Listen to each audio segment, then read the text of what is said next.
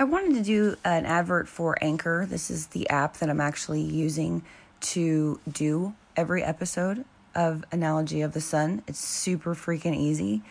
It's also free.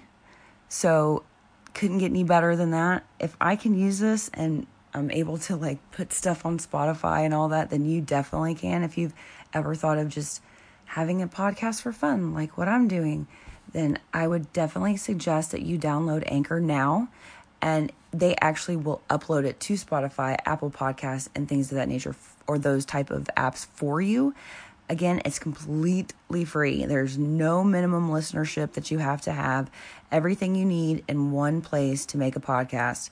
It is amazing. So if you've ever thought about having a podcast at all, just for fun, or possibly to add to your work or your business, then please go ahead and download Anchor today.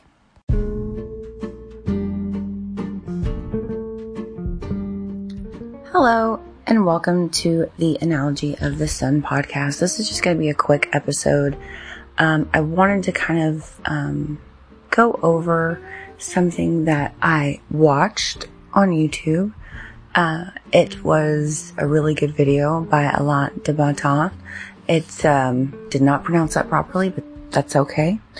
He's the guy who does School of Life. If you know who he is, if you know what School of Life is, it's amazing. So there's a 20-minute version of it, and then there's also over an hour version of the same discussion. And I have sent it to friends of mine that are married. I've sent it to friends of mine that are single. I've even made my oldest son and his girlfriend, who he's 17, so they've been together for a little over a year now. So I made them watch it. It's essentially a video of him going over the idea of what love is, or what marriage is, what being a couple really is. And stuff like this always strikes a chord in me because as a female, not to be too stereotypical, but as growing up as a female, I was born in the early 80s. So, growing up as a little girl, you are kind of regurgitated these stories, even if it's not what you actually see personally. You're kind of told these stories of, whether it's from family or friends or, movies, books, fairy tales, whatever, that, you're going to find your soulmate, and you're going to, there's one person out there for everybody. And when you get together, they're going to complete you. You will never be lonely. They'll completely understand every thought that you have. You won't have to express yourself with words. They'll just be able to look in your eyes and tell what you're feeling. Well, of course, that's total bullshit. Total bullshit. And so anytime I come across a video like this, or a lecture, excuse me, anything like that, I tend to watch it several times and pass it on to other people. Because I just feel like I was sold a fantasy, when you're a little girl, or even maybe little boys too, I don't know. But you're sold this fantasy of the shining, knight with a shining armor on this white horse is going to come through and rescue you. And the older you get, no matter if you're in a relationship or not, or you start to realize that no one can save you. It's only you can do that. And that's so corny to even say it out loud. But I wanted to just kind of go over my thoughts on that real quick. And if there are any of my friends listening, please look it up. It's called, I believe, How Romanticism Killed Love, or let me see.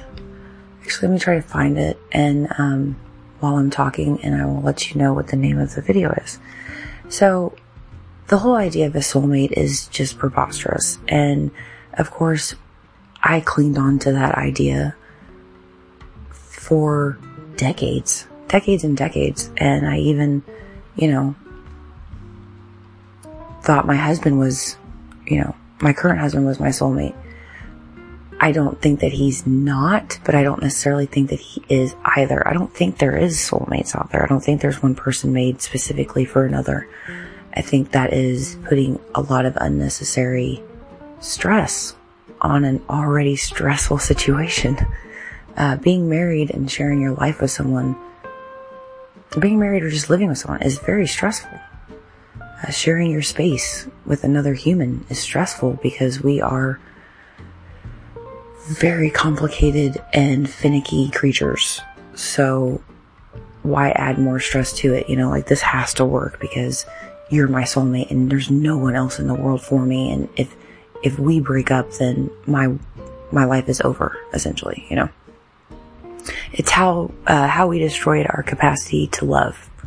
And it's a Google Zeitgeist episode. So definitely check that out. It's amazing. But I just wanted to get on here and, kind of tell everyone to watch that. It's an amazing episode. Amazing lecture, excuse me. But the whole idea that, because love was not introduced into marriage until, kind of recently. And, before that it was very transactional. You got married because someone had this family had land and, we would sell our daughter, not sell her, well, essentially, yes. Or they had goats, we needed goat, whatever. It was very transactional, and to equate love with marriage was, very laughable for a long time, decades and decades and centuries. And we've now tried to put love with it. And that's very tricky. Because it's almost like a personal and professional relationship combined, which is always tricky, even if it's not romantic, right? So it's a very tricky proposition to be able to balance love and respect and patience and friendship and parenthood and being a homeowner and being a full-time employee. And, it's a lot that you have to juggle, a lot of hats you have to wear. So it's very difficult. Me and my husband, have been together for 15 years in February. And it's crazy to even say it out loud. Honestly, I can't even believe we've been together for 15 years. And we've known each other since I had just turned 16 and he was 18. So we've known each other for almost 22 years. It'll be 22 years this June. So it's extremely crazy to be with someone that you've known that long, and then I can't believe we've been together that long.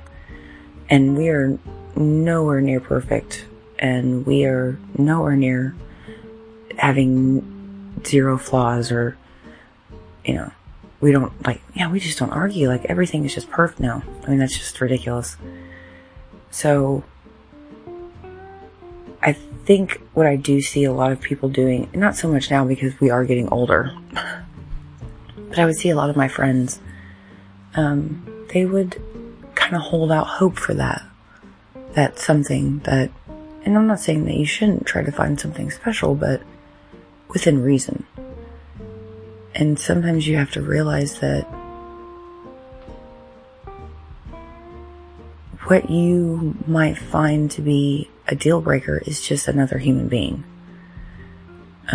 Obviously, physical issues, whatever, that's something you should definitely stay away from. But if they like a certain type of food and you don't like that, or they chew or whatever, the whole point of being in a relationship as well is to teach each other things. Because no one's going to be perfect. We're human beings. We're constantly growing all the time. I'm not even the same person I was 2 days ago, let alone, a year ago. So that's the one thing with a relationship, is that you have to, love is not enough. Love is not enough in a relationship to keep it going. You have to have some kind of foundation of friendship, which I think is the best thing. Foundation of friendship, respect, and patience. And to know that you're crazy and so are they. You think they're crazy, you're just as crazy as they are, and probably more. So, because they're with you. So, what do you think? You know, crazy recognizes crazy. I see the crazy inside of you, and so that's the thing. You have to, if you think they're so horrible, just imagine what they have to put up with you every day. You think you're so great, well, they think they're so great too. But they can't. Sometimes it's hard to be self-aware when it comes to personal flaws. Not that we are, these egotistical creatures running around, but it's hard to see on the other side of the mirror. It's hard to be like, oh wow, that's what I look like when you talk to me. Sometimes I look like that. Like, oh shit, I'm so sorry. I didn't realize I looked like I wanted to kill you. It wasn't intentional. So I think if everyone just, if you're listening to this, go watch that, Google Zeitgeist video. It's how we destroyed our capacity to love. He explains it 1,000,000 times better than I ever could. So I hope everyone has a great day. Happy Friday and have a great weekend. Thanks.